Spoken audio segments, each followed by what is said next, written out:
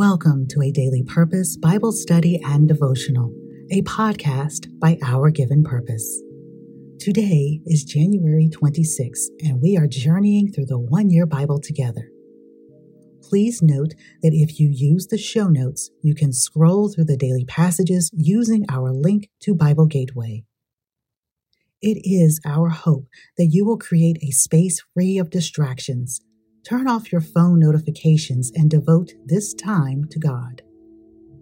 You can read these devotionals at www.ourgivenpurpose.com. Dear person of God, I invite you to take a few deep breaths and settle into this moment. Let's prepare to hear what contributing writer Joshua Slaughter received from today's passages, located in the show notes, or visit ourgivenpurpose.com. Guiding Scripture, Matthew chapter 17, verses 24 through 27. On their arrival in Capernaum, the collectors of the temple tax came to Peter and asked him, "Doesn't your teacher pay the temple tax?" "Yes, he does," Peter replied. Then he went into the house. But before he had a chance to speak, Jesus asked him, "What do you think, Peter? Do kings tax their own people or the people they have conquered?" "They tax the people they have conquered," Peter replied. "Well then," Jesus said, "the citizens are free. However, we don't want to offend them, so go down to the lake and throw in a line. Open the mouth of the first fish you catch, and you will find a large silver coin. Take it and pay the tax for both of us." Humble for God by Joshua Slaughter. Peter got asked a simple question. Does your teacher pay for the temple tax? Peter, thinking of the world, said yes, he does. Jesus then asked, do kings tax their people or the people they have conquered? And that is the focal point of this devotional. We are all under Jesus' leadership. We can all learn a thing or two from his perfection during his short yet profound time on earth. For one, he doesn't set himself above others. In other words, he's humble.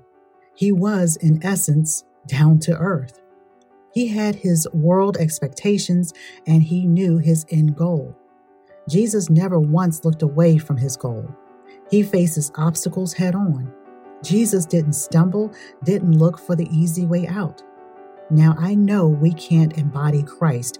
We can strive to streamline our lives, whether it be cutting the bad things out of our lives or adding something that adds quality of life.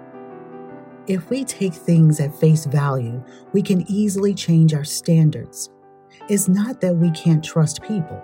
It's that we shouldn't reveal all of ourselves before we know the person.